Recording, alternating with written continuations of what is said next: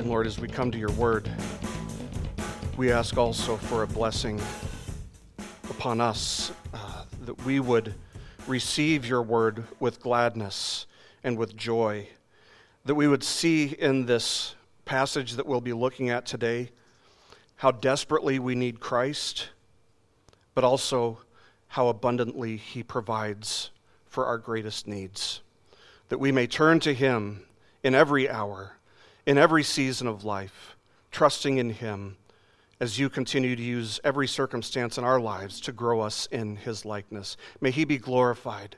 May he be magnified and lifted up and exalted during this time, that we may be strengthened and conformed to his image. It's in his name we pray. Amen. Well, if you have your Bible, please turn to John chapter 5. We're going to be looking at verses 9 to 16 today. John chapter 5, looking at verses 9 to 16.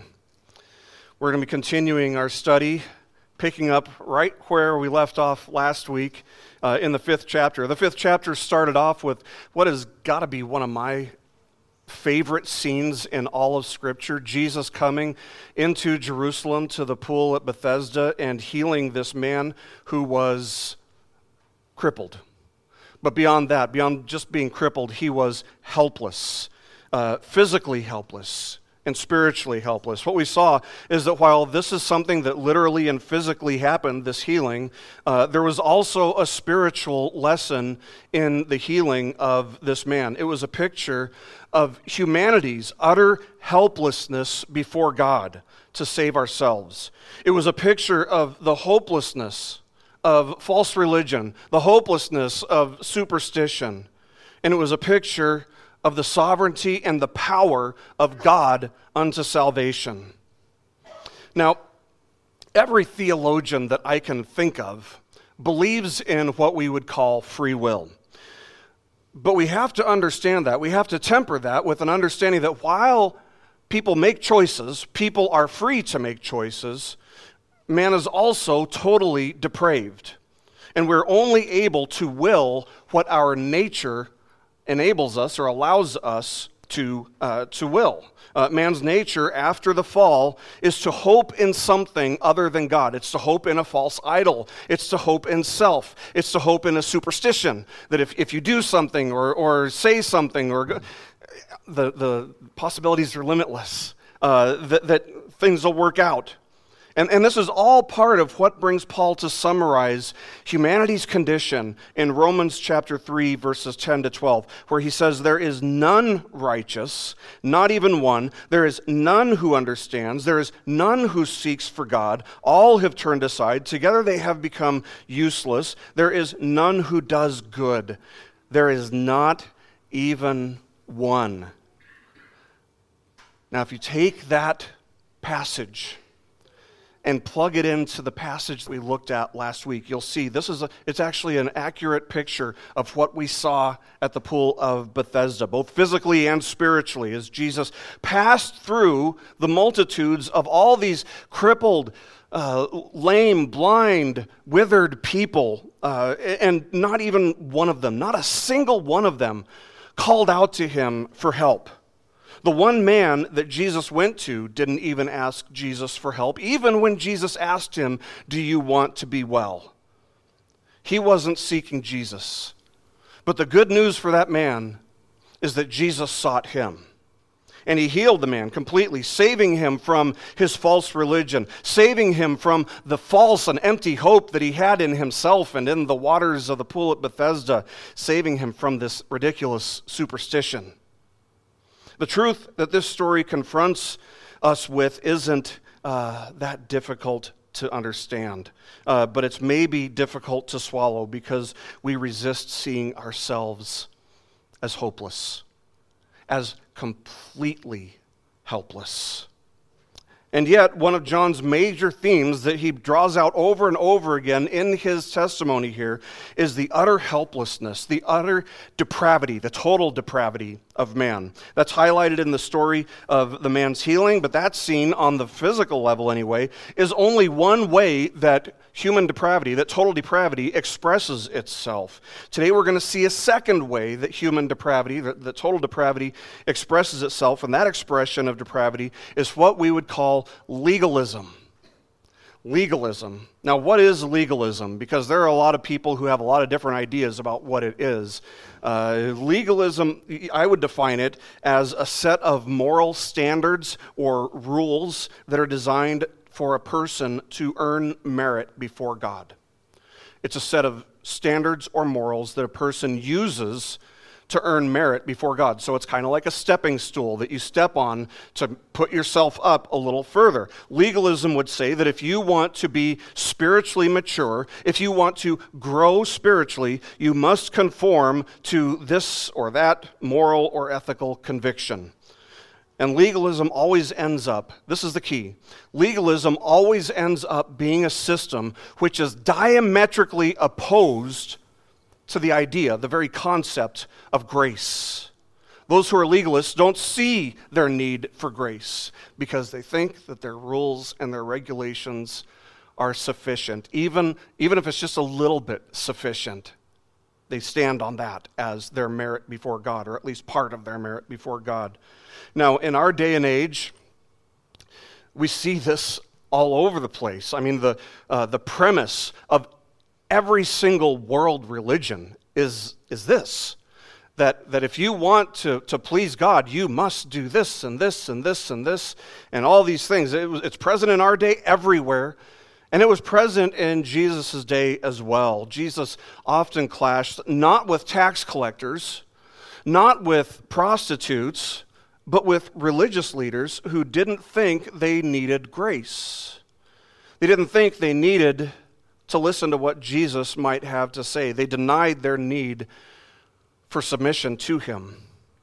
So their entire system was one of merit, of earning something. They wanted to get what they thought they had earned, what they thought they deserved. And what did they think they deserved because they had kept all these rules?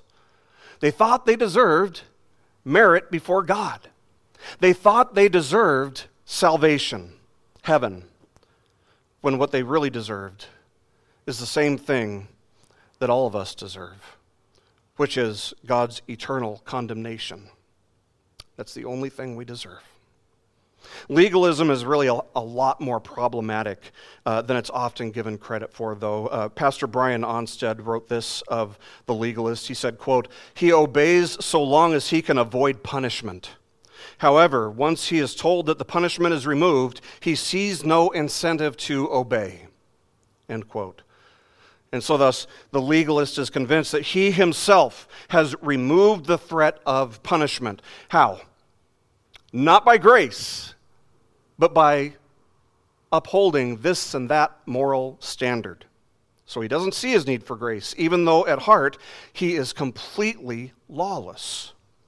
So what we'll want to see as we go through this passage today is that the legalism of the Pharisees and the godless, licentious superstition of the multitudes by the pool at Bethesda were really no different. It's the same disease, but it's two different expressions of the same condition. The Pharisees were these, very morally upstanding people, at least in terms of how people viewed them. And the multitudes around the pool, all the crippled people, the invalids, they were viewed as anything but morally upstanding. They weren't in the temple, so they wouldn't have been viewed as upstanding at all. But both groups are simply expressing the totally depraved nature of mankind. Both groups are equally helpless before God. So having healed the man at Bethesda, instructing him that he pick up his pallet and walk, what do you think we would see in the scene afterwards if you didn't know what happens from here? What do you think we would see? Don't you think we should expect to see some rejoicing, some high fives, some hugging, some kind of celebration of this guy being healed? I mean, we should have expected there are multitudes who witnessed this man walking for the first time in 38 years. Don't you think they should have said, who did this? We want to go and worship, or at least thank whoever did this to you. But that's not what happens. Instead, this healing leads to conflict because this healing took place on the Sabbath. So this brings us to the point of the passage that we're going to be looking at today, which is that just as the Sabbath is supposed to give us a rest from worldly toils and endeavors, Jesus came to give rest from the burden and the curse of sin to all who would repent and believe in him. So we immediately pick up after the man responded to Jesus' instruction to get up and walk in obedience to him. We'll start with the second half of verse 9 here in chapter 5. It starts by saying, "Now it was the Sabbath on that day. So the Jews were saying to the man who was cured, 'It is the Sabbath, and it is not permissible for you to carry your pallet.'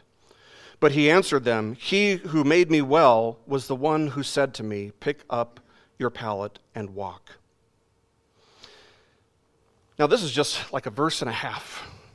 And it seems to me, 2.5 verses, that these 2.5 verses alone make a solid case for total depravity. And it tells us actually everything that we need to know about the religion, the religiosity of these Pharisees, the Jewish leaders.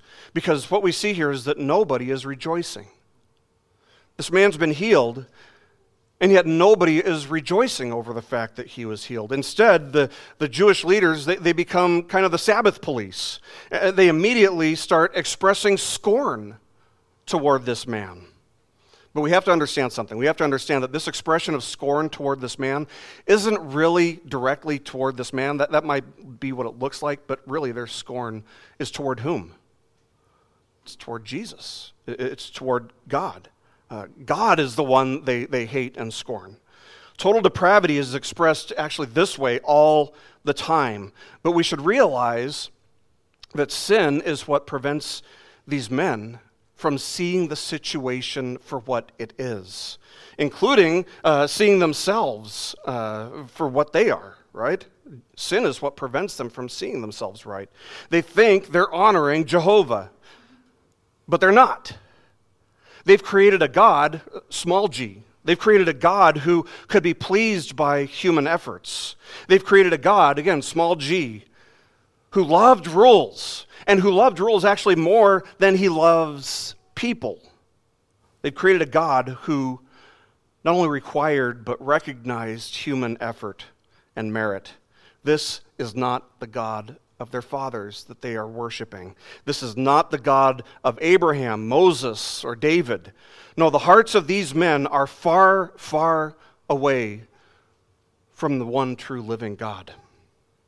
The question that we're forced to wrestle with here, however, is whether there was any validity to their claims. What are they claiming? They're claiming that you shouldn't be walking today because it's the Sabbath. You shouldn't be carrying this pallet today because it's the Sabbath. Was that true? Is it true that he shouldn't have been carrying this pallet on the Sabbath day? Let's take a look at what the fourth commandment says exactly. That's the commandment that deals with the Sabbath, and that will hopefully help us reach an answer. In Exodus chapter 20, verses 8 to 10, God gives the fourth commandment, saying, "Remember the Sabbath day to keep it holy. 6 days you shall labor and do all your work, but the seventh day is a Sabbath of the Lord your God.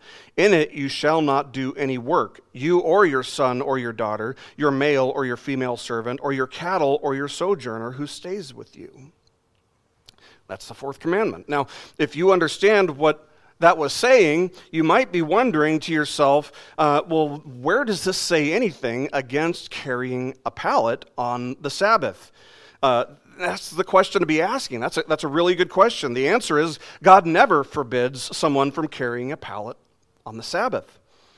So then the question becomes, well, where did these Pharisees, these Jewish leaders, where did they get this idea from that it is unlawful to carry a pallet on the Sabbath?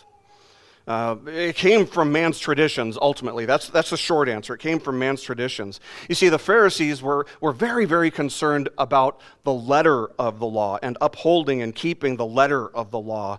And they had to be concerned with that because their understanding of the Scriptures didn't lead them to see their need for grace.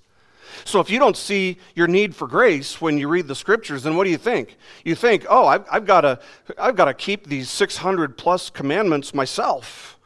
So it led them to develop a system based on human merit rather than an idea that they needed the grace of God. See, they got the letter of the law, but they missed the spirit of the law, and that is our need for grace. If God's going to convince us of our need for grace, how many laws does he have to give us? Just one, really.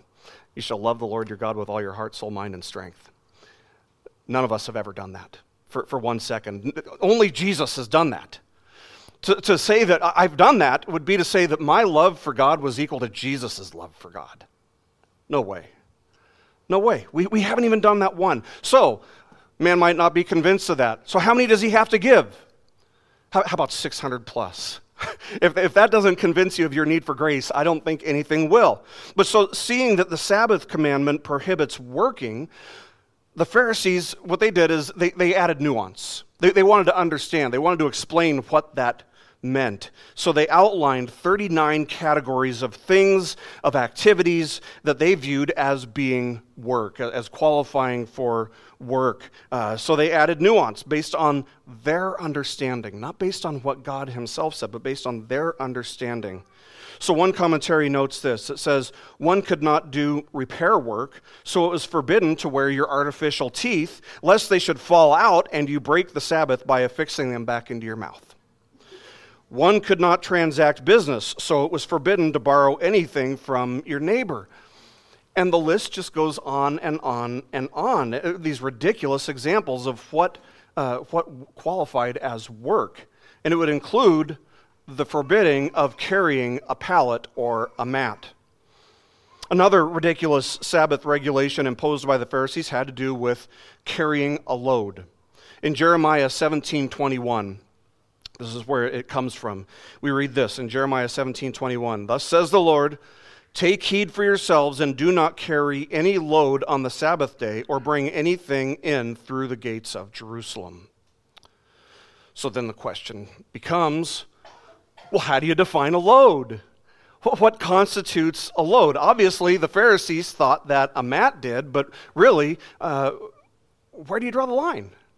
What constitutes a load? How low can you go before it's not a load? Well, the Pharisees had decided that even a handkerchief constituted a load. You could not carry a handkerchief from one room to the next room. But here's what you could do. You could wear the handkerchief, right? So to get around this regulation, they stipulated that you could go into one room, pick up the handkerchief, tie it to your neck, go into the other room, untie it from your neck and put it down, and that didn't count as carrying a load because you were wearing it.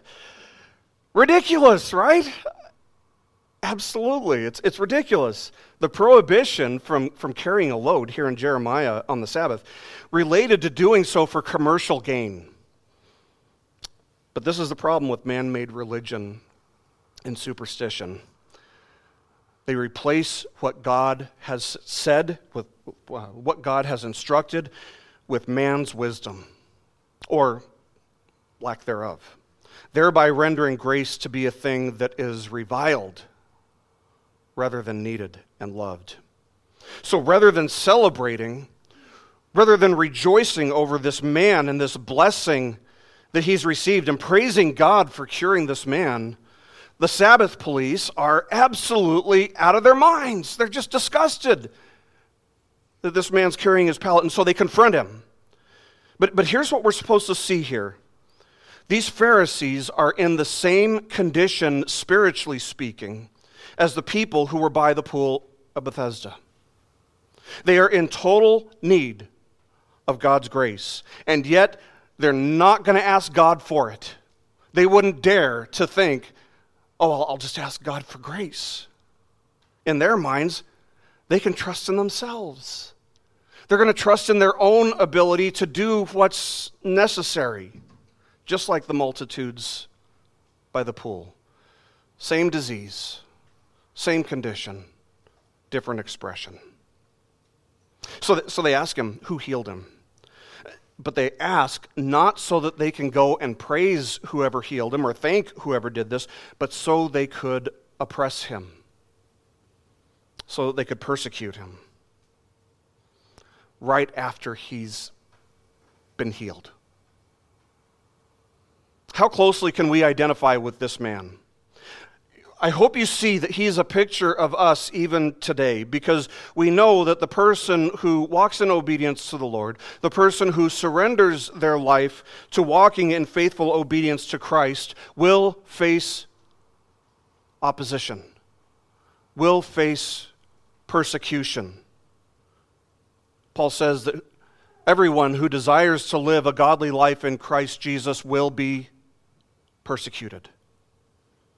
So in fact, the more faithful we are, the more closely one walks in obedience to Christ, the more difficulties, the more opposition you'll face. And that's what we see in our day and age, as the culture loses its moral bearings and becomes more and more godless.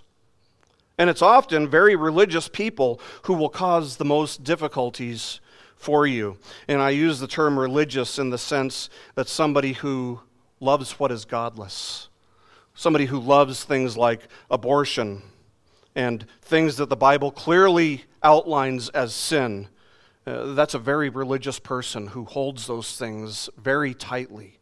And if you violate those rules, all of a sudden they become legalists because it's by merit. Their righteousness is by merit. They hold what the culture wants them to say. It's a form of legalism, religious legalism. It's the religion of humanism, really. It's the religion of what I call selfism, me first, always looking out for my best needs. You might call it progressivism. The people whose highest creed is that we should be tolerant, and yet they curse and they spit at those who disagree with them. Believe me, I've been on the receiving end of it. And they will label anybody who disagrees with them, ironically, as being a bigot or being narrow-minded. So let me ask this, as we think about the text. Do you think that Jesus knew that he would face this kind of reaction? Do you think he knew that he would face this kind of opposition if he healed this man on the Sabbath? Of course he knew, right? He's God. Of course he knew. But Jesus came to set us free from the shackles of man-made religion and superstition, of legalism, of hypocrisy, and whoever the Son sets free is free indeed. And this man is free indeed. And so the man doesn't cower when he's confronted by the Pharisees. He boldly tells them, "He who made me well was the one who said to me, 'Pick up your pallet and walk.'" And in the same way, friends, when we face opposition, when we face harassment, when we face persecution, when the world opposes us and vilifies us and antagonizes us, we would do well to answer as simply as this man did, telling them that we're only walking in obedience to the one who sought us, who healed us, and who has instructed us. Simple response. In fact, that would be the best thing for somebody. Don't be upset with me that I'm walking according to what my master has instructed me to do. Go to him. It would be the best thing for them anyway. One of the problems with legalism is that it claims to be upholding God's law when it's not. The second greatest commandment, we've seen the first. The second is to love your neighbor as you love yourself. And the Pharisees, can we really say that they're living up to that? Are they loving their neighbor as they love themselves? If a Pharisee had been healed, would he have expected to be scorned? Would he have remained stoic? Because you don't want to go too crazy on the Sabbath. Of course not. The Pharisees are not loving this man the same way they love themselves. So then, they can't be upholding God's law. Because if you're not loving your neighbor as you love yourself, you're already breaking the law. Now, before we continue, there's one important point of clarification here, and it's this. Just because legalism is wrong, because it lives by all these rules and regulations, that doesn't mean that we don't have a responsibility to walk in obedience to God. It doesn't mean that we don't have to take his commandments seriously. Legalism isn't wrong because it cares about commands. Let's be clear about that. Legalism isn't wrong because it cares about commands. Legalism is wrong because it denies our need for grace and thus ends up rejecting grace. Legalism is wrong because it's a way of viewing yourself as righteous before God without needing God's grace. I mean, think about it. Jesus kept the law. Jesus cared a lot about keeping the law, right? He cared deeply about obeying the will of the Father, and yet was he a legalist? No. Of course he wasn't a legalist. So he just walked in. He didn't do it as a means of achieving merit or anything like that, but he nevertheless recognized the importance of walking according to God's will. And so too, we should take God's commands seriously, but we shouldn't take the view that if we take them seriously enough, and if we're faithful enough to hold them up and to do what they require, that we don't need grace, or that they earn us even the smallest bit of merit before God. Let's continue, verses 12 to 16. They asked him, the man who was healed, they asked him, "Who is the man who said to you, 'Pick up your pallet and walk'?" But the man who was healed did not know who it was, for Jesus had slipped away while there was a crowd in that place. Afterward, Jesus found him in the temple and said to him, "Behold, you have become well. Do not sin anymore, so that nothing worse happens to you." The man went away and told the Jews that it was Jesus who had made him well.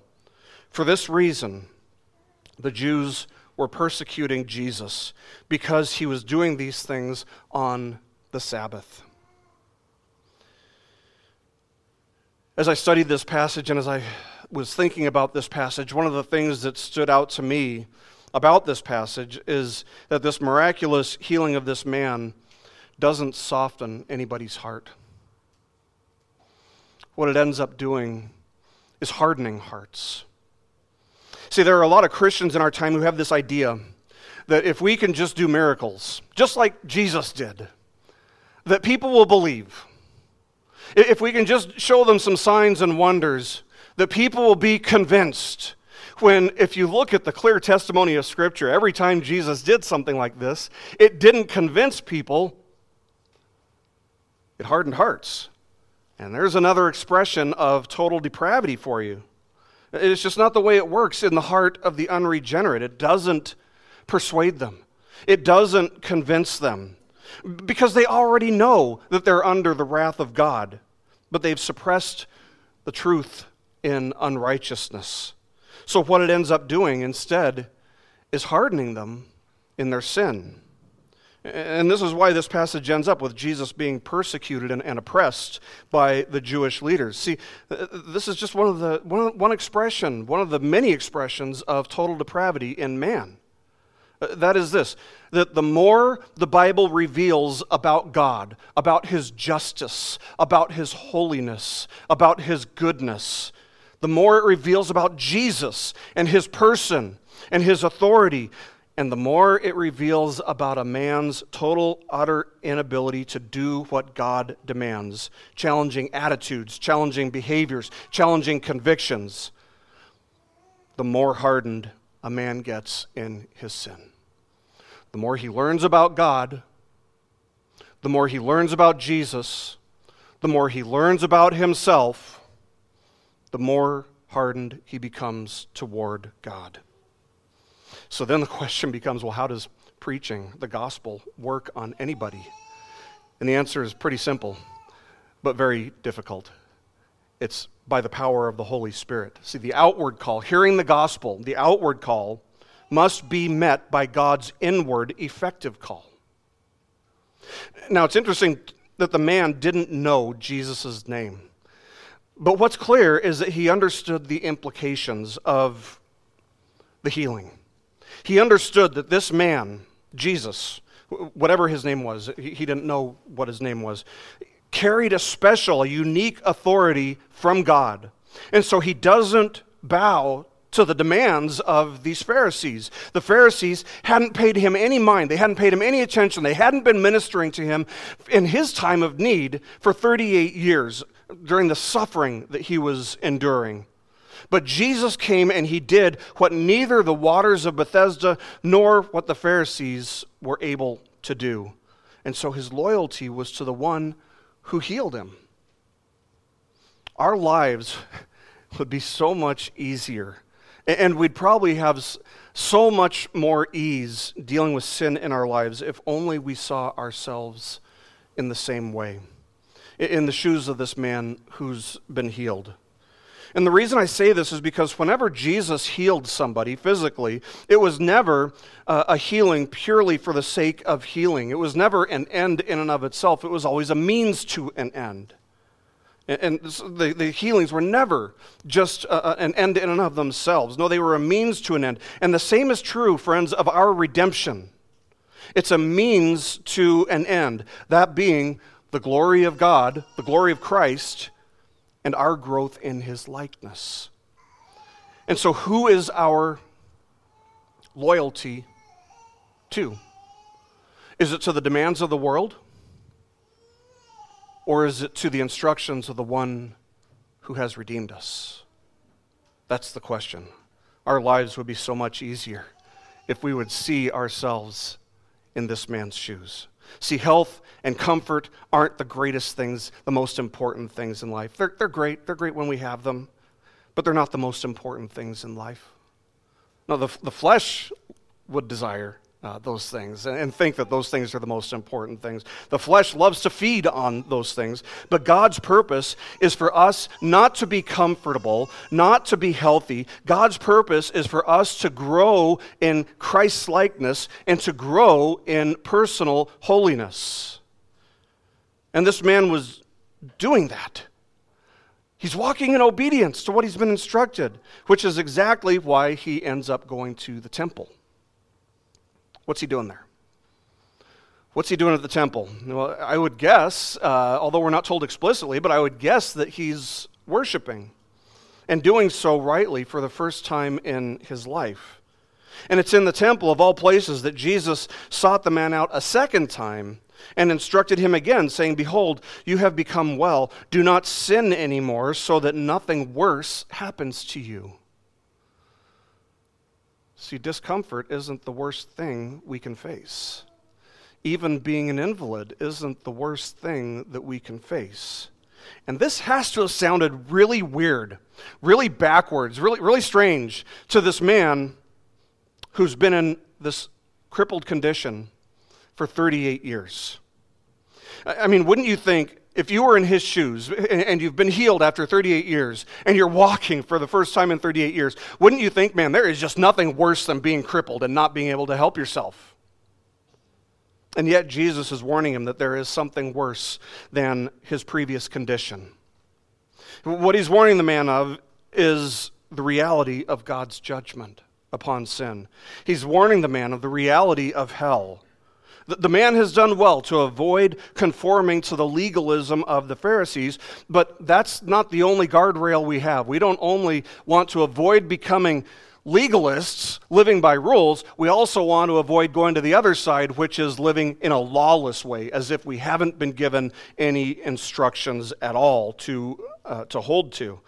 So he hasn't become a legalist, he hasn't bowed to the demands of the Pharisees, but we have this tendency when we know that we're covered by grace, this is the flesh's tendency, that when we feel really assured that we're covered by grace, to go to the opposite extreme and to live lawlessly, as if there are no rules. And we justify it in our minds thinking, well, God's going to cover me with his grace anyway, so why not go that way?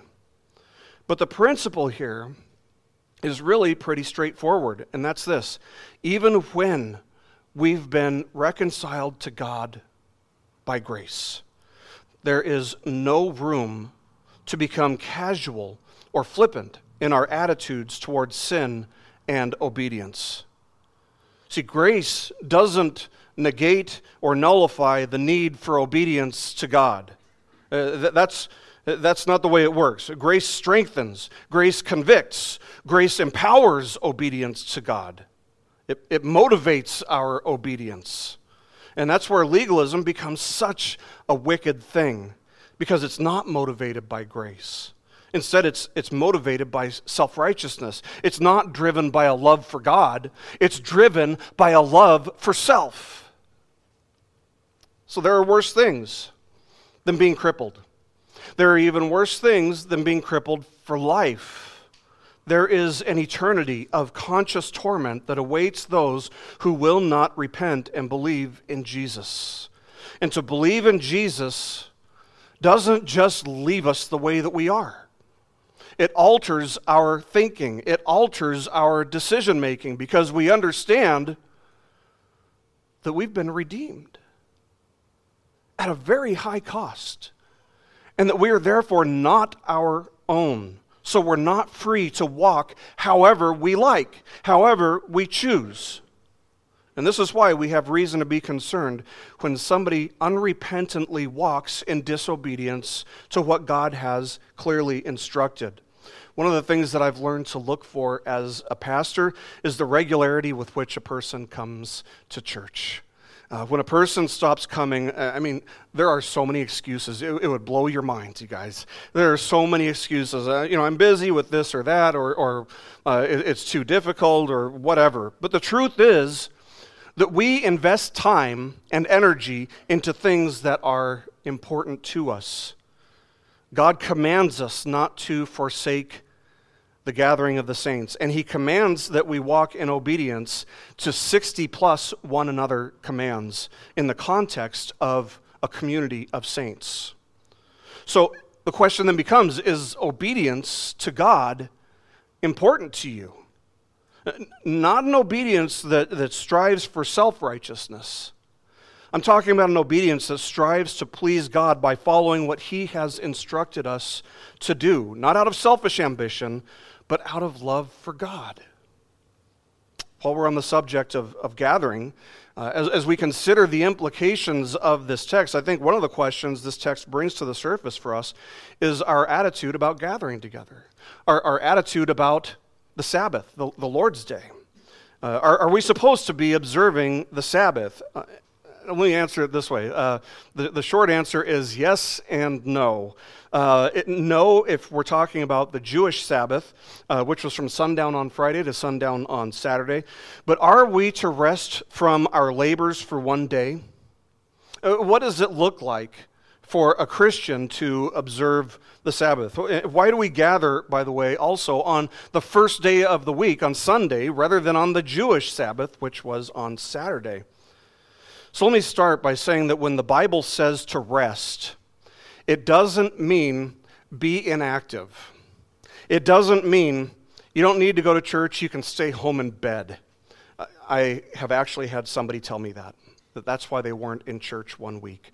And I had to tell them that is clearly not what God had in mind when he instructed us to rest on the Sabbath. So the first mention of the Sabbath is found in Genesis chapter 2, verses 2 and 3, where we read this. It says, "By the seventh day, God completed his work which he had done, and he rested on the seventh day from all his work which he had done. Then God blessed the seventh day and sanctified it, because in it he rested from all his work which God had created and made." So what does it mean? This is where our understanding has to start. What does it mean when it says that God rested on the seventh day? Well, here's what we can know for sure. It didn't mean that God stopped doing everything. It didn't mean that he became inactive. No, he upholds and sustains all of creation at all times. And if he stopped for even 1 second, all of creation would just be dust. So what did it mean for God to rest on the seventh day? I'll give you the short answer, because there are like entire volumes, entire books that give you the long answer. The short answer is that God rested. When he rested, he was rejoicing and glorifying in what he had done in creation. Now we know also that the observation of the Sabbath was given in the Ten Commandments. So one of the questions I'll ask somebody when they ask me, am I supposed to be observing the Sabbath, is, do the 10 Commandments apply to us today? And the answer is, of course they do. Of course they apply to us today. We don't go around and murder people. That's forbidden in the 10 Commandments. We don't put something before God. It's still a sin to make idols. First commandment. The 10 Commandments, of course, they still apply to us today. So what do we do with the command to observe the Sabbath? And it seems, if you look at what's going on in the New Testament, and you compare it to what is going on in the Old Testament on Sabbaths, it would seem that there are so many differences between the two that they aren't even the same thing. And of course, in one sense, I'd say that's true, in the same sense that a seed is different from a tree. So the Old Testament Sabbath we should see as a seed, whereas the New Testament Sabbath is more like the tree. The Old Testament Sabbath was a foreshadowing of what was to come in the New Testament. And this is what we see with so much of the Old Testament. The Old Testament Passover has been replaced with what? The Lord's Supper. The Old Testament temple has been replaced with the New Covenant temple, which is what? God's people. God's people. And likewise, the Old Testament Sabbath has been replaced by the New Covenant Lord's Day, the New Covenant Sabbath, the Christian Sabbath. And this is exactly the pattern that we see the church practicing under the leadership of the apostles in the New Testament. So I wanted to look at 10 pieces of evidence that show us that the apostles viewed Sunday, the Lord's Day, as being the day to gather, the Christian Sabbath. So consider, first and foremost, that the Lord Jesus himself was raised on the first day of the week. The fact that he was raised on the first day of the week is mentioned repeatedly throughout the New Testament. The Old Testament Sabbath celebrated God's creation in all things and in the 6 days of creation, but Christ's resurrection marked a new order in creation. Secondly, the reality of Christ's resurrection set a pattern that we see very clearly in the early church, which gathered not on Saturdays, but on the Lord's Day, on Sunday, for worship. James Montgomery Boyce notes this. He says, quote, "The celebration of the first day of the week by the earliest Christians, rather than the observance of the Jewish Sabbath, is one of the greatest proofs that the resurrection occurred," end quote. See, the Jewish people loved, they cherished, they protected their Sabbath. And the only thing that explains why they would have moved it is if there was something better, if there was something better for them to celebrate, and that is the resurrection of Christ. Number 3, it was on the first day of the week that the Lord revealed himself to and broke bread with the disciples who were on the road to Emmaus. And what did he do while he was with them on that day? He preached the scriptures to them. He preached the scriptures to them, and in doing so, he opened their minds to understand and their eyes to see through the teaching of the word. Number 4, it was the first day of the week that Jesus appeared to and broke bread with the disciples while they were in the upper room. Number 5, it was on the first day of the week that Jesus ascended to the Father in heaven. Number 6, it was the first day of the week that Jesus gave us the Great Commission. Number 7, what day of the week was it when the Holy Spirit descended on the apostles at Pentecost?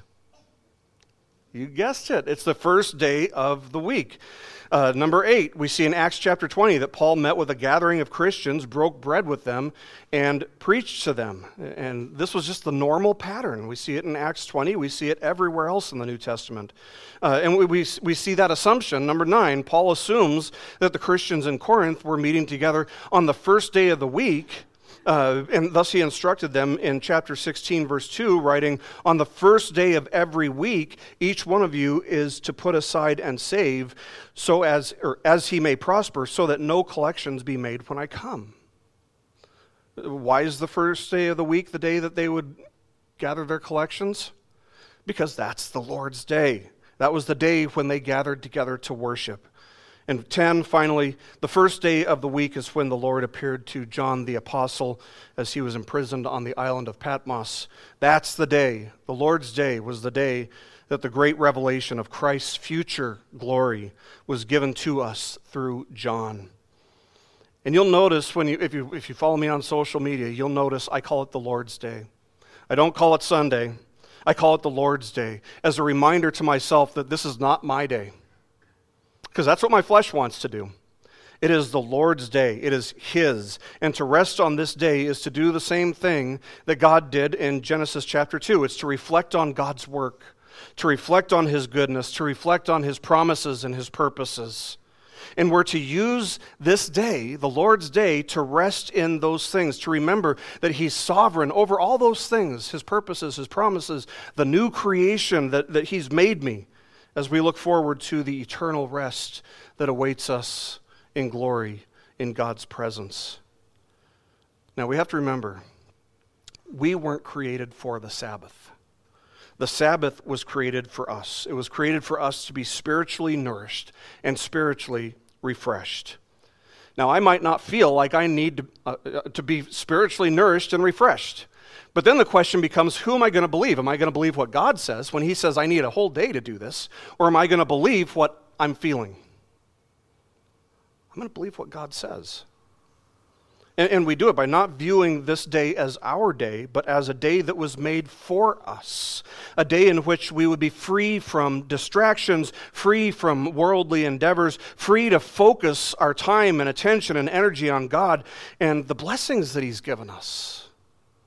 Now you might hear that and you say, well, if I were to do that, you realize that my Sundays would be totally different. I'd have to rearrange all of my priorities. Exactly. That's the blessing that God has designed the Lord's Day to be. Now somebody else might say, well, doesn't that just make us the same as the Pharisees, creating a bunch of rules and regulations? Not at all. In fact, it's just the opposite, because we don't rest on the Sabbath to gain merit before God. No, we rest on the Sabbath to celebrate and remember the fact that we have no merit of our own to speak of, but that God, in His sovereign goodness, poured out His grace on us, clothing us in the merit of Christ, the very righteousness of Christ imputed to us. Unlike the Pharisees, we don't celebrate the Lord's Day in order to gain favor. We celebrate because we've been given favor by grace. J.C. Ryle wrote a fantastic little booklet. It's very small, which you can find for free online. It's called Sabbath, A Day to Keep. Sabbath, a day to keep. And he makes a really strong and beautiful case for setting the Lord's Day apart as holy. I would encourage you to read it regardless of what you think about what I'm saying here. Again, it's called Sabbath, a day to keep. But in this booklet, he writes this. He says, quote, "The Sabbath is God's merciful appointment for the common benefit of all mankind." Now, if that's true, if the Sabbath is God's merciful appointment for the benefit of all mankind, if it's true, and I believe that it is, how could we not want it? Because it's for our good. It's for the good also of those around you. I am no good to those around me if I don't have a day where I can remember that I rely completely on God. A day of rest from all the things that distract me throughout the week.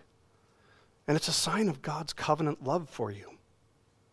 This is the Lord's Day. This is the day that the Lord has made. It's the day that He claimed. It's the day that He rose from the grave, proving once and for all that He is Lord of the Sabbath. There are more, if you think about it, throughout history, there are more conversions that have happened on the Lord's Day, on Sunday, than any other day. And for Christ to save somebody and to begin a new work in them on the Sabbath, as He does in our story, in our passage today, it doesn't break the Sabbath. It fulfills it. It fulfills it. And thus the day belongs to Him, but it's given to us as a blessing. It's not about rules. It's not about a list of do's and don'ts. It's certainly not about gaining merit before God or man. It's about believing what God says and obeying what He has instructed us to do. Just as the Sabbath is supposed to give us a rest from worldly toils and worldly endeavors, Jesus came to give us rest from the burden and the curse of sin to all who would repent and believe in Him. So friends, let us not fall into legalism. but let us not go to the other extreme and fall into lawlessness. And we need grace to find that balance.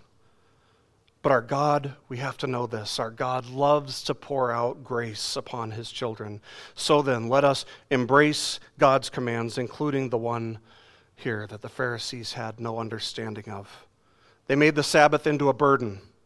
But God's commands were never designed to be a burden. They were to relieve us of burdens. All of them were given to be a blessing, including this one, that we may experience fullness of life in Christ. Let's pray.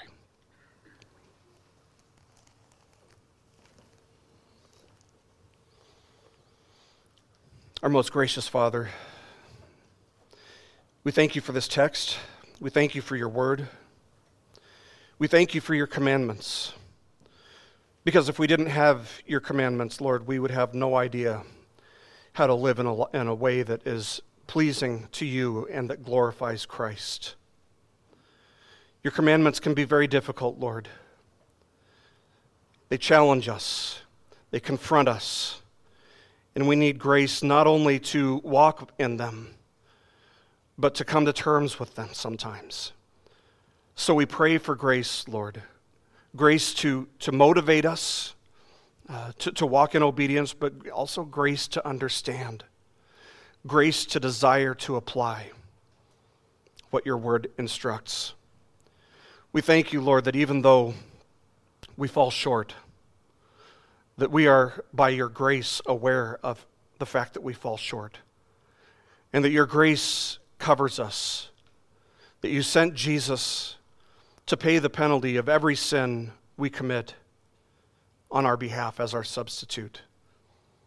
We thank you that you have transferred our sins from us to him, and that you have transferred his perfect, unfailing righteousness to us, so that we may stand before you justified, and so that we may be sanctified, that we may be freed not only from the penalty of sin, but from the power of sin. Thank you for your grace that does all of this for us, that works in us, that conforms us to Christ's image. We pray, Lord, for that to be done, that we would grow in Christ's likeness, that he would be glorified in our lives. It's in his name we pray. Amen. This message has been brought to you by BibleStudyPodcasts.org. We are a listener-supported ministry. If this is your first time listening to us, we thank you so much for joining us, and we ask nothing further from you. But if this is a ministry that you rely on for regular spiritual teaching, we do depend on your financial support to keep us going and growing. If you'd like to make a donation to BibleStudyPodcasts.org to keep us going and reaching thousands of people around the world, you can go to our website, BibleStudyPodcasts.org, and you can make a donation on the right-hand side by clicking on the support box. Again, we do rely on your support, and we thank you so much for your financial participation in this ministry, which enables us to continue in our mission of teaching timeless truths in these truthless times. God bless you. Thank you so much for listening today, and keep growing closer to Jesus. Take me deeper.